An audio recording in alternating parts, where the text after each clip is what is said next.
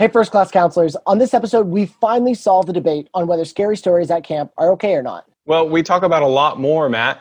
In this episode, we are joined by a storytelling wizard who teaches us the 5 rules of storytelling and why it's important to be able to sleep through a storm. So whether you're a seasoned storyteller or getting up in front of people makes you kind of want to wet your pants, there's something in this episode for you. Come gather around the campfire with Oliver, Joe Richards, and I for this episode of First Class Counselors. This is First Class Counselors, another innovative podcast brought to you by Camp Hacker. First Class Counselors is dedicated to young and up-and-coming camp mavericks. By equipping and empowering our on-the-ground staff, camp directors can rest easy, knowing that our campers are having the true life-changing experience that parents expect. Find our show notes and our blog for camp leaders and professionals at camphacker.tv. Hello, Camp Pros. This is Oliver Gregan. My pronouns are he, him, and I'm a summer camp professional. My name is Matt Hansberger. My pronouns are he, him, and I'm the executive producer of podcasting at Go Camp Pro, and you are listening to First Class Counselors. This is a series for camp directors to give to their counselors as they hire and prepare them for the upcoming summer. Because as we always say, great camp counselors are the key to campers coming back every year. So if you give them the skills and they work on those, that's the key to camper retention, and that's going to make your summer camp awesome. So thank you for tuning into the show. Here we're going to cover one specific topic as fast as we can. It's the essentials. It's the need-to-knows. They can't go without. The fundamentals. The basics. And what are we talking about today? We're talking about the skill of storytelling. It's a classic camp trope of telling stories around the campfire, and it's a real one. Many of these stories can sometimes be scary. They can be of mythical background, urban legends, or even just old camp stories of great memories. Today, we're going to talk about how to cover the premeditated storytelling. Stories that come prepared with a beginning, a middle, an end, a plot, a rising action, and for the best of us, some kind of a resolution. We will go through some of the ways to tell a story, to tell a great story. We might recount other stories we would love to tell, but don't have the time for, which is why right off the bat, I say that if you want to reach out to Matt or I, we would love to recount these stories to you. I can personally imagine myself standing in a supermarket with my headphones in as other sharpers keep wondering why I keep saying, "Don't touch the pink monkey." You know, because that's how great stories are told. So we're not alone today. Matt, can you tell us a little bit about who our guest is? That's right. I am really excited for this one because we are joined by a master storyteller and a lover of tall tales, my good friend, Joe Richards. Joe Richards is the executive director at Pierce Williams Summer Camp and Retreat Facility. He's my former boss and my current friend. He is an amazing advocate for the summer camp industry, especially during these times. And he's also a professional clown. Joe joins us today not only to tell us tips for telling a great story, but also to tell us a story for today's podcast. Joe, how are you today? I'm doing great. Thank you for having me. So, Joe, we'd like to bring our guests in and get to know you through some quick fire questions. Are you ready? I am ready. Okay. How long have you been a camp pro? I've been a camp pro since 1999 full-time. And where are you calling from right now? I'm calling from Pierce Williams on site in Iona, Ontario, in my bedroom. This is my headboard. Nice. And did you make that headboard yourself? This is wood from one of the old barns on site at Pierce Williams, from a old horse's stable, and it's quite long and quite wide. That's awesome. What's your favorite camp vegetable from the dining hall? Ooh, corn. What's a camp game that you'll never lose at? That I'll never lose at. Probably Connect 4. Favorite sports team to cheer for? The Green Bay Packers. How often do you talk to yourself, and what do you talk to yourself about? All the time. It could be today. It was retelling this story that I'm going to share later in this episode because I have never told it out loud. But it could be, I tell stories to myself to fall asleep. Like I write novels and plot lines in my head, or recently I talk about things over the past few nights. It's been, how would you disappear in today's society if you were to just disappear? Where would be the best place? This is what I do to fall asleep at night. So. That's a spin-off podcast, in my opinion. It's just like, what did Joe tell himself to fall asleep last night? Yeah. It's great. Part of that history, as you might have been in that session, Matt, but Oliver wouldn't know this. I was leading a session years ago, and I said to everyone in the room, there's like 15 to 20 camping professionals, and I said, you know how you tell yourself stories to fall asleep at night? And everyone was like, no. Because I just thought everyone did it, right? Like everyone, but no, apparently it's a fairly unique thing. So I would say it's safe to say that you are a good authority to speak to about camp stories. I would hope, and I would hope that was true. I can finally tell you that there's somebody else in the world who tries to come up with stories as they fall asleep. I'm not good at finishing the stories, but I do start stories in my head, and that's usually how I help myself fall asleep at night. So for sure, that is awesome. You're not alone. Oh, there is best friends. On my Evernote notes, there's a whole notebook called "From the Mind of Joe," and it's just the start of stories. And I think I just need a rep and someone to connect me to Netflix, and I can just throw ideas at. They'll produce anything. So at this point, I think almost any show is a Netflix show. Trust me, as somebody who's been sitting in front of the TV for the last 4 weeks, they will produce anything. So I've got all of the ideas. For context for our listeners, Joe's just getting over some not insignificant surgery. Joe's fine, but he's had lots of TV time lately. Just for lots of TV time. Big toe fusion. We're all good. Yeah. That's not the name of a band. That's the name of a surgery. Another idea from Joe. So for our listeners out there, if you haven't got to experience the Joe Richards experience, Joe's a great speaker on a lot of different topics, and you can check out more of him and other brilliant camp professionals on the Camp Hacker podcast, and you can find that at camphacker.tv/podcast. And they've been going this is their 10th season, I think 130. We just earlier tonight recorded episode 133. Whoa. Just as a reference. So that's serious. Yeah. Okay, well, Oliver, we got something to aspire to. You guys are already you have a more well-rehearsed thing than we ever have, so we are good. We're about 100 shows behind, I think, by the end of this. Yeah. Okay, so Joe, let's dig into this a little bit. We're going to talk about stories at camp, and I want to start, we're going to go controversial to start, and then we'll get maybe a little deeper, easier from there, okay? So a big controversy at summer camps is scary stories. What are your thoughts on scary stories at camp? A lot of people are curious about policy choice. Some camps say yes, no. What do you say? What I say is that it's not worth it. It's not in a staff. So here's where I would draw the line. If it's only staff, so if it's a staff training or a staff trip at the end and somebody wants to tell a scary story, I'm totally down with that because staff can make the choice to leave. Oftentimes, and as someone who grew up going to camp in the late 70s all through the 80s, we were never given the choice as campers whether you could leave a setting to not hear something that was scary. And so there was a classic story. The camp I grew up at was only half an hour from this camp, and there's an old psychiatric hospital close by in St. Thomas, Ontario.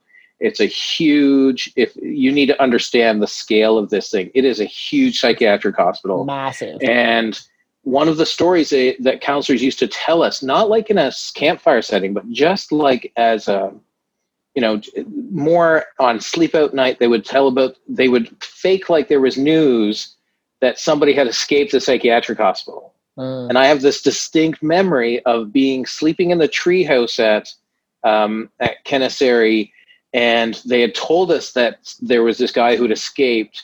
And then later that night, the treehouse was attacked by this guy dressed in overalls with a mask and trying to chop down the treehouse.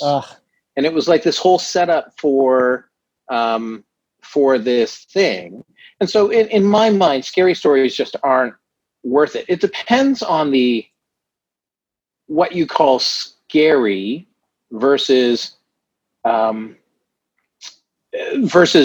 desire to make somebody uncomfortable, right? So there's jump scares versus like scary stories that make you think for the rest of your life about being scared, right? So like the difference between, let's say, I Know What You Did Last Summer as a movie versus, let's say, the Blair Witch Project, right? The less you,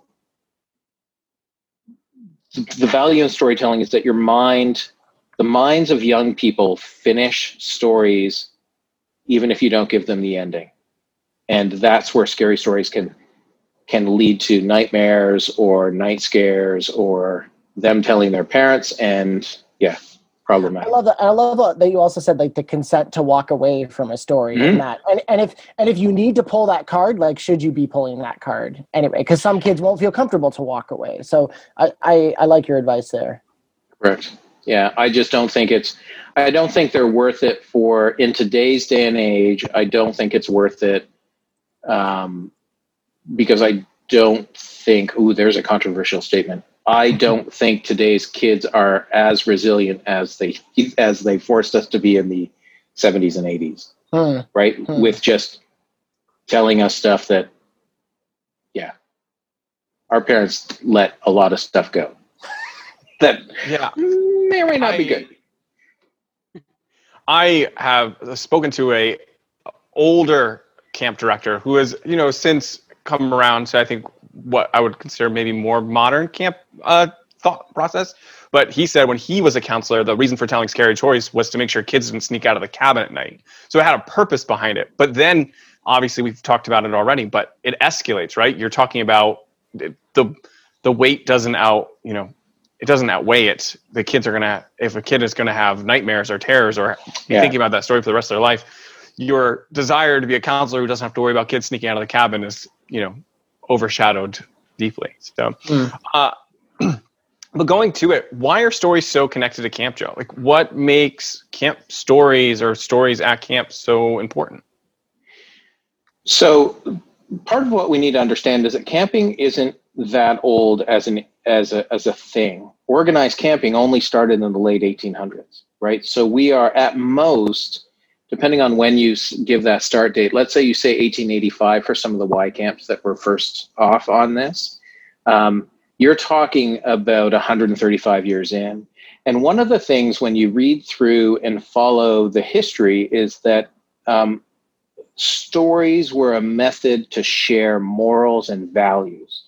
And one of the reasons parents sent their kids to camp was to turn them, to make men men and women women, right? Like this is an old 20s, 30s, 40s, where parents would send their kids away for 8 weeks, and the story was used as a vehicle to share a moral value or tell you a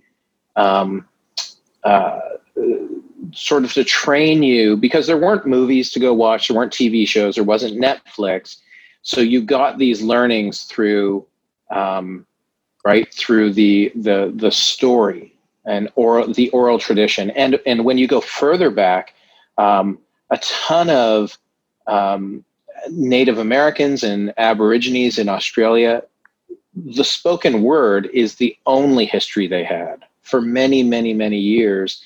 And that is where those stories were told to early explorers. And so stories have always been a powerful thing. But at camp, they were used because, remember, a lot of our early camping stuff was centered around the idea of Native American traditions. And that has, and so there would be a lot of Native American stories told, rightly or wrongly. But many of the ones I know in the Native American story share a moral and a value that we think most people would be positive to most people. Yeah, I think that's really cool because, with my history of storytelling, you look at how stories have changed over time, right? The old story of Snow White is not the same Snow White that Disney has told. Those morals and maybe some of the guiding principles of stories from long ago have probably changed. Yeah, like if you read the original Brothers Grimm fairy tales, they are not nearly as nice as like the kids' version of the Brothers Grimm fairy tales. So you need to be really, when you're looking for a camp story, like something to tell at camp now, it's almost like sometimes you're telling an extended joke, right? Or something that has a punchline that just takes a long time to get to.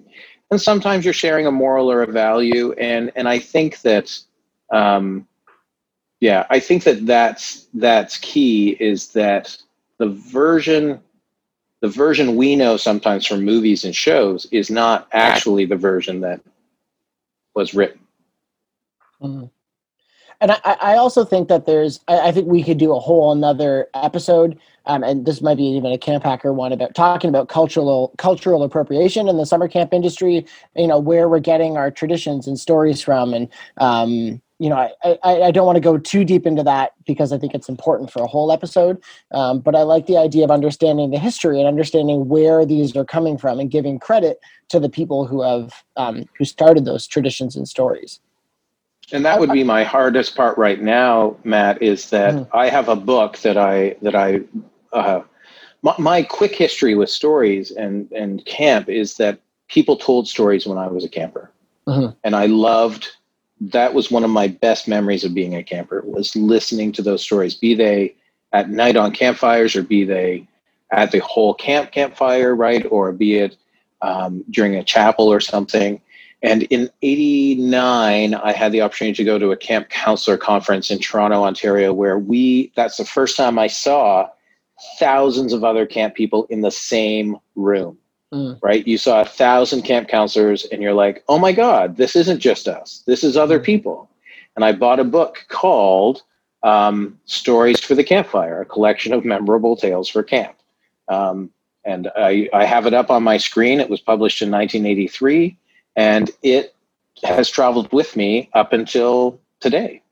And the story I'll tell later is from that book. That's awesome. I would also just say, Joe, just because I know this is something you worked really hard on and received an award for, is that you have gone in the archives of the Canadian Camping Magazine. And just to understand the context of what camp was like, any counselor listening to this podcast, the camp industry is bigger and longer than you ever have known, right? It was when we were counselors, we all just thought camp was our camp, but it's huge. So I'll get you to send me the link to that archive, and I'll throw it in the show notes of this episode.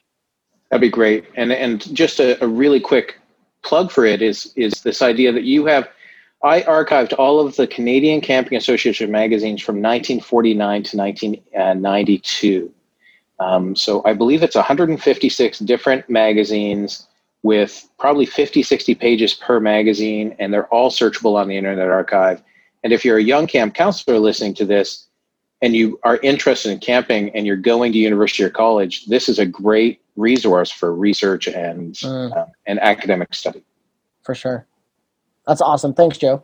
So let's start to dig into the nitty gritty of storytelling. So if a camp counselor is listening to this, or maybe an LIT is listening to this, and they feel like they have zero storytelling experience, where do they start? I would argue that you should start with the 5 rules of storytelling. And I can pull this one page out of this book as a PDF and send it to you. Thank you. But number one, and these are the 5 things I followed since the late 80s when I first read this. Do not apologize for your story, right? People tend to have this, especially if you've never done it before. What people tend to do is they get up and they say, okay, well, I've never done this before, so I'm sorry if it sucks, right? If you're going to speak in front of a group, never apologize. And don't apologize for your story, right? Your inexperience and embarrassment only convinces the audience that what you have to say isn't worth listening to. Right. The second rule is to tell a story, not to read it. There's very few stories that you need to read. So there's a classic Canadian poem called the Ballad of Sam McGee. What is do you guys know this one? It's Yukon. I'll look it up. But essentially, there's certain prose that needs to be read or memorized and said that way. Right. But a lot of stories are just things that you need to make your own, right? It's unimportant that you get it word for word. What's important is that you get a feel. Right. And so tell it, don't read it. Because it's different if you're a camp counselor, and I'm sure that on this podcast you guys have talked about reading at bedtime, right? Like choosing when I was a camp counselor, I would choose The Hobbit, and I would start to read The Hobbit to my campers. There's no way I'd finish it in 5 days, but the idea is that it puts them to sleep, and I would read it word for word, and then I would sing the songs and write. Whereas telling a story, don't read it, because every time you tell a story, it might be slightly different, and that's fine. You want to get to the essence. The third rule that they list is speak to the audience, and to the entire audience, not just a part of it. And this is a great public speaking, right? This is a great public speaking thing, is that when you're talking to a group, if you make eye contact with 30 people in a group of 100, they're all going to think you made eye contact with them, right? So in a camp setting, if you have 100 or 200 or 300 kids, right, moving around and walking around and changing your pitch and talking to the entire audience makes them feel like they're part of it. All of us have had an experience at some point where you see a guest speaker who literally only speaks to one section. And you're like, I had this happen in February, back when we were allowed to travel before this pandemic, at the ACA National Conference in San Diego. The one guest speaker only spoke to one half of the room, and it wasn't the half of the room I was on, right? So we could see him on the big screen, but like he never even came and looked our way. And I was like, this is just awkward. And talking to the whole, you want to make everybody immersed in that story. So speaking to the entire audience. And then as we talked about earlier, it's this idea of selecting appropriate stories. And giving them texture is the way that it states here, right? So for whatever mood you want, and where should this story fit, right? Does this story fit at, right? Is it an after breakfast story? Is it a before program story? Is it an end of the evening story, right? So do you want to get kids riled up? Do you want to get them, right? This is the idea. We talked about that scary story aspect, and this is really choosing appropriate stories. And then the fifth thing is just make it your own, so that you may give it to others, right? And there is a story I told. There's a story that a camp counselor of mine told me when I was a camp director, and I learned it from him, and I forgot it. And then I emailed him, and this is in the early 2000s. And I said, hey, Nathan, can you send me, do you know this story? And he must have taken like an hour or 2 hours to type it out, because it was one of the longest emails I've ever seen. And it's the whole story. And I remember it. I've relearned it. I know what's going on. I could probably tell it now. And people have said, oh, well, can you send me that story? And I then said to Nathan, hey, are you okay if I forward this? And he's like, I'd really appreciate it if you didn't, right? Like if they want to learn it, they'll learn it. I was like, oh, okay, more power to you. But you make it your own. So to me, that's Nathan's story. And then people who've only heard it from me think that it's a Joe story, and and it just goes on from there. So make it your own. So those 5 things, right, to quickly go back over those, right, is that you're not going to apologize. You're going to tell it, not read it. You're going to speak to the entire audience and pull them all in, and then select the appropriate story and make sure that you have made it your own. Because people will remember and feel that connection if you make it your own. When I see some people telling stories, or even sometimes when I tell myself, I know sometimes I'll use voices, sometimes I get loud or quiet. You use those tricks to kind of capture attention. What are some tricks that that you use, and how do you go about using them when you're telling a story? I think there's a wide variety of things, Oliver, that you can do. So there's many different types of stories. One of the things, here at Pierce Williams, a lot of times our stories come in right now during our chapel time. So during the religious portion of and one of the most powerful stories or group participation stories are where we give them a part in the story. And I remember this from when I was a camper as well, where we had a cowboy story, and every time the cowboy's name was said, we would all do a woohoo, right? And so the whole audience does that. And when when he said, and a hush fell over the crowd, and they go, hush, right? Like anything you can do to get kids and the story involved in that manner, if you feel like that's necessary. Not every story should be done that way. I think the inflection and the tone goes a long way towards having them pay attention, because I've been at many campfires where, right, a campfire program is a fairly set thing where it's low, then high energy and rowdiness and skits. And oftentimes a story comes in at the end of the night, if you're going to do it, to sort of calm down. So instead of a second skit, you could throw a story in to calm down.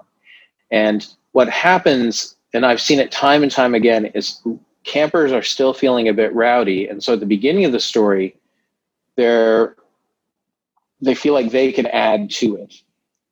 And oftentimes I don't need to say anything to them to stop that. I continue to tell the story. And when you know that you have it right when you whisper and everyone can hear, right? Because they're all paying attention and they lean in and they're trying to, right? They're waiting on your every word. And I think those voices, and I thought about that this afternoon with the story I'm going to tell. I was like, well, how do I deliver this one line, right? Like, how do I say, do I do a voice?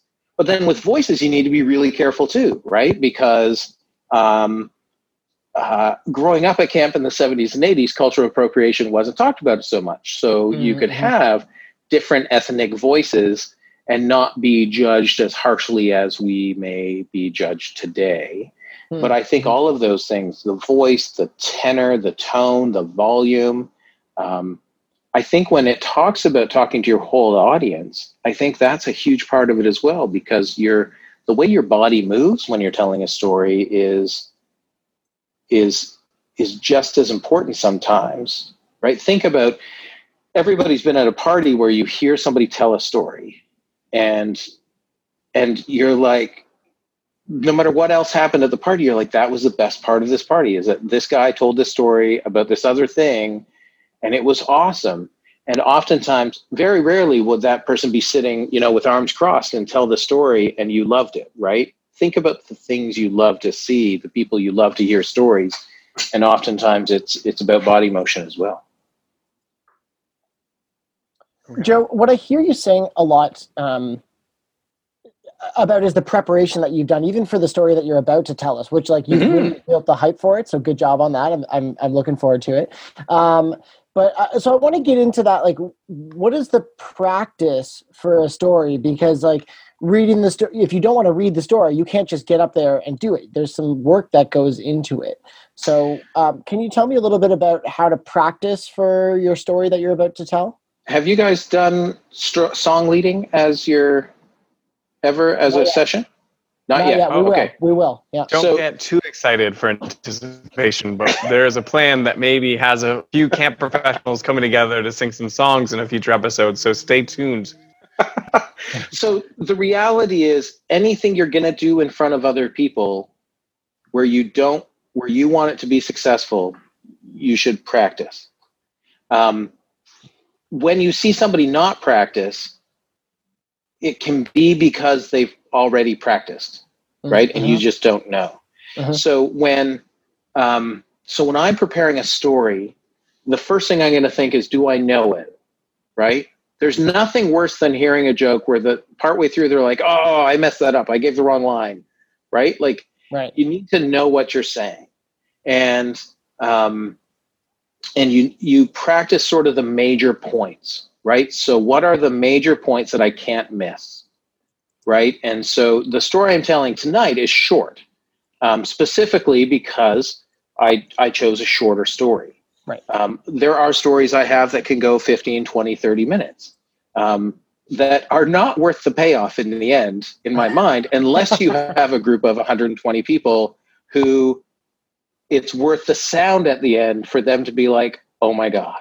But because what you're doing when you practice and when you tell a longer story like that, or a story that is a joke or a punchline, what you're creating isn't you, you're creating this experience for them.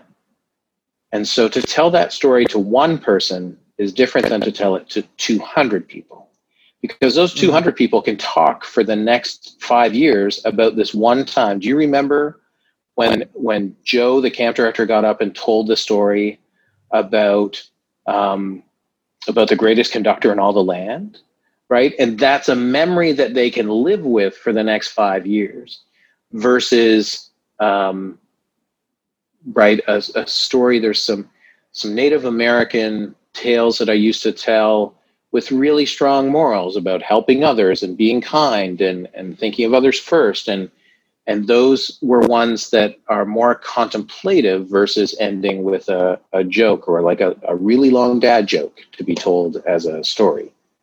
Did that answer the question? Prep for anything is important, right? Like the longer you do something, the more it looks like you didn't prepare for it. Yeah. Meaning, if I present at a camping conference now, I rarely worry about taking a ton of time to get my session ready, because I've led, let's say, 40 sessions at various conferences. And I once again, like a story, I go through what are the major points. I don't need to have it written out unless they ask for a script. So I think that's, I often think about, staff see us do things like I can get up and improv a song on my guitar, but like that doesn't come from nowhere. You have to, and what I say to staff is you have to earn it. You have to earn the ability to improv something, and earning comes from just experience and practice over and over. Correct. And that's awesome.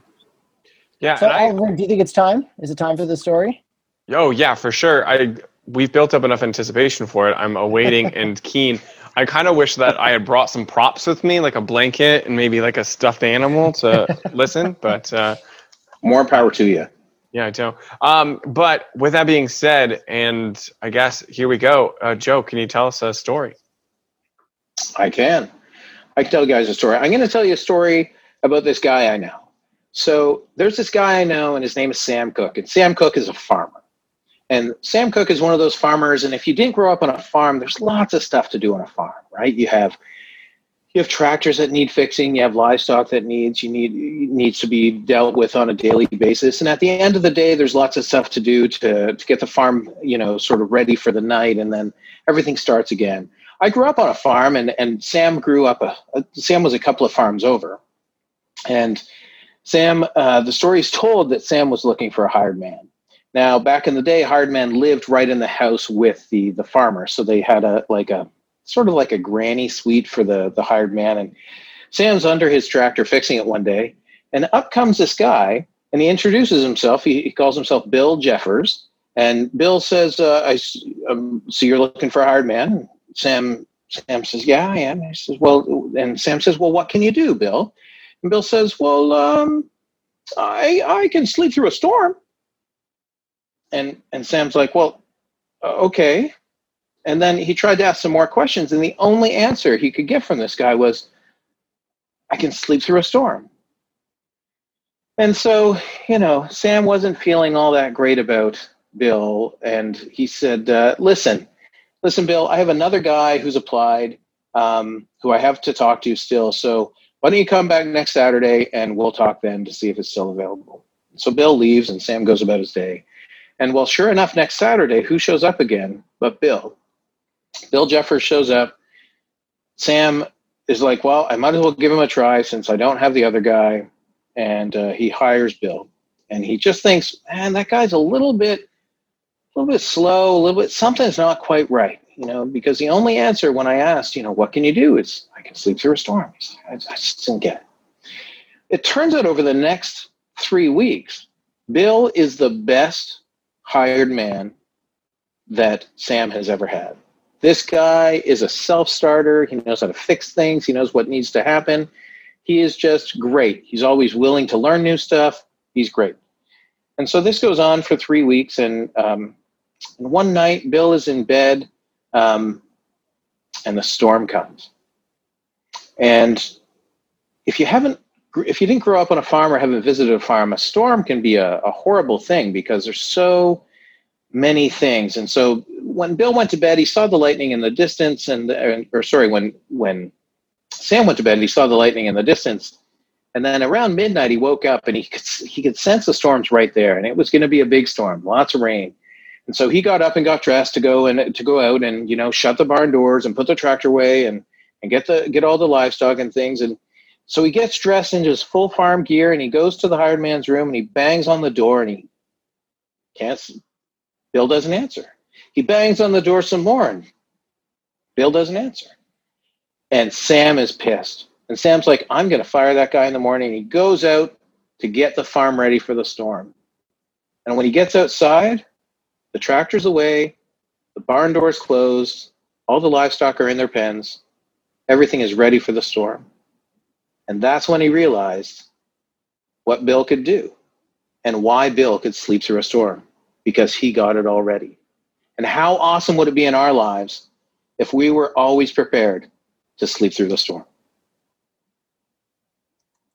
I don't think you can hear me clapping, but that's awesome.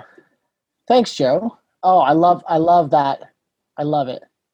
Yeah, nice short story, quick to get to the point, not obtusely obvious as to what's going to go on immediately, but yeah.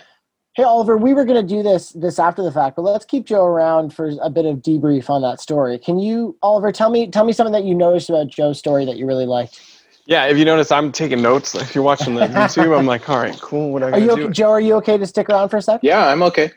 Okay, cool. I liked just right off the bat how he began the story was something I really enjoyed. It was, I'm going to tell you a story about a guy. Doesn't tell me the guy's name, doesn't tell me anything else, but he has me captured right at the moment because that first sentence already has a mystery. All right, tell me about this guy. Because I don't know everything right off the bat. He could have been, the start of the story could have been, let me tell you about the story named Sam, who's a farmer, right? Like right off the bat, I know information, but with that, right off the bat, the first line gave me questions, and I liked that part off the bat. Do you know what I thought was really cool too? Was that I almost didn't know that you started telling the story. Like it was very just like we were having a conversation, and then we were into the story, and my brain was like, catch up, pay attention. And then I was like, oh, Sam, yeah, hiring, yep, okay. And because it took me that extra second, I really paid attention then.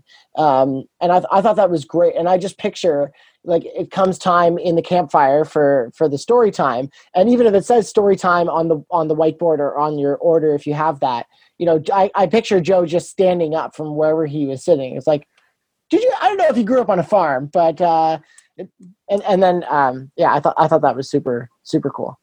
Right. Yeah, and it's really important to do that with a group because it does catch people off guard a little bit, and they do want to catch up. So you're tricking their mind to be like, well, I've already missed something. And unlike Netflix or DVRs, they can't rewind to figure out what they missed. That's right. Another great trick that I saw was explaining what a hired man was, right? Could have been like, it was the 1800s, it was farming, and, kind of setting the stage for what an 1800 farms look like, and really saying it of what it was. But instead, he did something which I always like to call saying by showing. So he explained what a hired man was to set that time period, right? So now I have a time period that this is all going on. I got a better idea what these people's lives are like. And it's not through directly saying it, but through showing it through one aspect and kind of give me a little quick lesson on what a hired man is and how that works in this time period. So it was really cool to say by showing rather than just saying outright what something was. I want to jump in on that too, because what I really loved was that the story was like people were invited into the world of that story, and they felt like Matt did not grow up on a farm, but I knew enough details through the story that I could follow along with the story. I didn't have to knowing what a hired man was helpful. But if I know nothing about farming, I would still understand the story and why it was important. Because Joe gave just enough details, because especially when you're telling a short story, you have to be aware of what details need to be included. And you said that, Joe, in your prep time. What details have to be there for the story to be successful? And what details don't, right? Oliver might have said it in the 1800s, and Matt, you might have said it in the 1960s. I didn't give a date. And so somebody could have easily said, this is somebody who was introducing that story might have told it as, this is a story from 1910. But that is unimportant, right? In storytelling, it's this idea that you're showing, not telling. It's the essence of writing, right? And you give them enough details for them to create the picture in their head. Joe, I also saw some body language stuff that you did too. Just that I thought was engaged. And Zoom is not the easiest place to tell a story. I mean, you can still do it, but I imagine when you're telling that story, you do even more body language. But I saw you like counting on your fingers and just gesturing. You weren't just sitting there and talking. Yeah, and if people are listening on the podcast, not watching on YouTube, I'm a giant guy. Like I stand 6'3", 6'4". I weigh well over 250 pounds. And so as a camp director, I'm just a larger than life sort of entity. And so when I'm walking around a campfire telling a story like that, and in most cases, people tend to pay attention to me. But I think the hand motions and the other things, because I thought about that earlier today, right? It's different telling a story here than it would be sitting in a room with you guys, right? Or sitting around a campfire, because you can gauge what's going on. So early in the pandemic, I did a webinar for Camp Hacker on difficult conversations. And the challenge with it is I couldn't see anybody. So it's not like Zoom where I can see your guys' cameras. It was just a webinar where it's just me looking at me. And that I couldn't tell if people were laughing at the jokes or if people were nodding when I was saying things. So you have to trust yourself that you're saying something worth people hearing. But in storytelling, it's not just the way you say it, it's the way that people see it as well. Yeah. Oliver, anything else you wanna jump on? No, I think I'm good. I mean, there's so many little details that I can point out, and if you look, I got notes galore on them for all of our YouTube people. So hopefully I will become a better storyteller in my own right. But thank you so much for joining us, Joe, and thank you for telling us a story that I can now use around the campfire.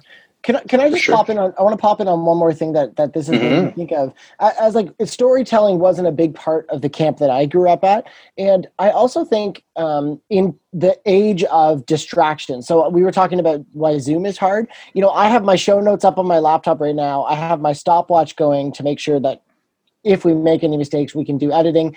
And staying focused on someone who's talking is not a skill that our campers these days naturally have. There's always a device. There's always a way there's constant ways to interact. But to sit at a campfire and listen to someone speak, I think that's a real gift that we can give to kids. And show them that the human connection can be just as powerful as all the bells and whistles that a Netflix production can do. So that's something that I wasn't expecting to walk away from this podcast with. And I think if I can leave camp people with one thought, it's this idea of stories don't need to be limited to the campfire. You could choose a point in the day that is slower, or that is sort of a filler time, so that after dinner, before evening program, you could build in 15, 20 minutes where there's a story happening. And after the first 2 nights, I am positive that kids would rush to get to there in time, right? Because oftentimes people are slow to get somewhere. At the end of a night, stories are a powerful way to tell people something that they can then think about as they go to bed as well. So it is, I think it needs to be built back into our camp programs more. And also training staff on how to tell better stories. Yeah, I think this might warrant a part 2 episode, Oliver? I think there's some more things, and we'll have Joe back. I feel like he could talk more about stories. I just have a feeling. Yeah, Maybe. It's such an important art form, and it offers so much to campers that if you are a counselor listening to this, definitely take notes and look at some of the information. We'll definitely have a lot more in the show notes for people to take a look at on how to build that skill, because it's a valuable thing to have, just to be able to speak and have people listen. Wow, that was awesome. So great to have Joe on, Oliver. And I think this definitely warrants a part 2 in storytelling. What do you think?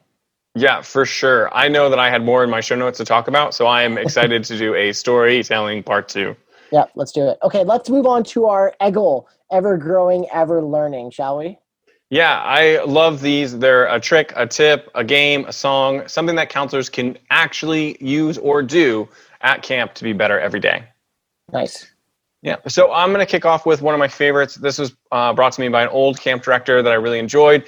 I have put the link to Amazon to buy a set of them on our show notes, so please go and look. But they are the Rory storytelling dice. What they do is essentially they are 6-sided dice with pictures, and they're themed ones. So some might be themed around mythological creatures, some might be Halloween themed. There's a bunch of different crazy ones, but essentially you can get yourself a pack and you sit there at the table, you roll them, and then the challenge is to tell a story using just those dice that hopefully has a beginning, a middle, and end. And it's kind of cool. If you've ever learned about structuring your creativity with rules, these pictures kind of force you into telling a story using these specific devices. So it's a lot of fun. I really enjoyed telling stories with them, and I highly suggest, if you're a counselor, to have these as maybe something that's in your backpack that you can pull out on short notice to tell some stories that sometimes get a little crazy when you're telling them with kids. That's awesome. I love that. Very, very on brand for this episode, Oliver. Good work.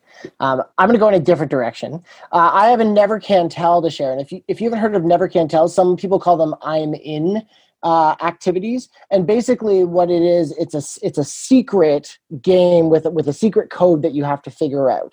So what I'm going to be doing is one called Snaps. And Oliver might be in on it. So we'll give you a second to guess what the secret code is. It's a code word. And we'll give you a second, then Oliver, if he can do it, he'll solve it. Are you ready, Oliver? All right. Let's hold on. We're linked through Zoom, but let's just link telepathically. Psychic, yeah. Get this together. All right. Oliver, Snaps is the name of the game. The name of the game is Snaps. Can you tell I'm excited about this? Tell me more, Oliver. All right. If it's coming across through the thousands of miles that Matt and I are apart, I'm going to say that the word that you are trying to tell me is cat. Yes, that's right. Yeah, so that is Snaps. We could do a bunch more examples. I want to give you a quick insight on Never Can Tells as a counselor, because in my opinion, this is important. A Never Can Tell, when you figure out a Never Can Tell, it feels really good. I remember getting Snaps for the first time as a camper, and I felt like $1 million. I felt so smart. And as a rule, I never tell people the answer to a Never Can Tell. What I do with campers is I'll make it easier. I'll say, okay, pay attention to what I'm saying, or pay attention to what I'm doing. And I never give it away, but I always do it so that they can figure it out in some way. Because with younger campers, they want to be in on the secret, and it doesn't feel good to be excluded in that way. If you're a staff member, no, you can figure it out yourself, and you can be resilient. But like we talked about with the storytelling, kids aren't always the most resilient, and we don't want to make them feel bad for not knowing something. So Snaps is my Never Can Tell. And if you know the secret, then you can reach out to me at matt@gocamp.pro to talk about this show or anything else, or tell me the answer for what Snaps is. I would love to know if you are in on the Snaps magic. Oliver, how can people get a hold of you? People can get a hold of me through my email, which is oliver.gregan.scd@gmail.com. And you can use that if you want to email me and ask for a story. I will send you a story if you'd like, or I'll even flash call you and give you a story while I'm walking through a supermarket. Who knows? It's been a while since I've gotten to tell a story, so I'm looking for an avid listener so I can practice my craft. Wow. Lots of incentive for emailing people. I like it. I like it. Well, that is our show, and hopefully just part one of storytelling. So if you enjoyed it, we would be so grateful if you could leave us a review wherever you are listening to the podcast. Your ratings and reviews not only tell us what you like about and don't like about the show, but also helps boost our rankings and helps more people discover the show. And also, don't forget to check out our show notes. You can find them by going to gocamp.pro/FCC and find all the links to the many storytelling stuff that Joe talked about. And you can find links to our Eggle and all the different things on our show notes. So that's gocamp.pro/FCC. And thanks for listening, friends. And remember, camp is camp and camp's all good. First Class Counselors is brought to you by Beth and Travis Allison, Summer Camp Leadership Training and Marketing Consultants. Thanks for listening, friends. Hey, Camp Pros. We love that our industry is built on sharing. In order to foster that spirit, if you've gotten even one good idea from a Go Camp Pro podcast, masterclass, from the Summer Camp Professionals group, a conference, or wherever else, we ask that you give credit where credit is due. That way, it'll encourage camp pros to keep freely sharing their ideas and make the camp industry as a whole better.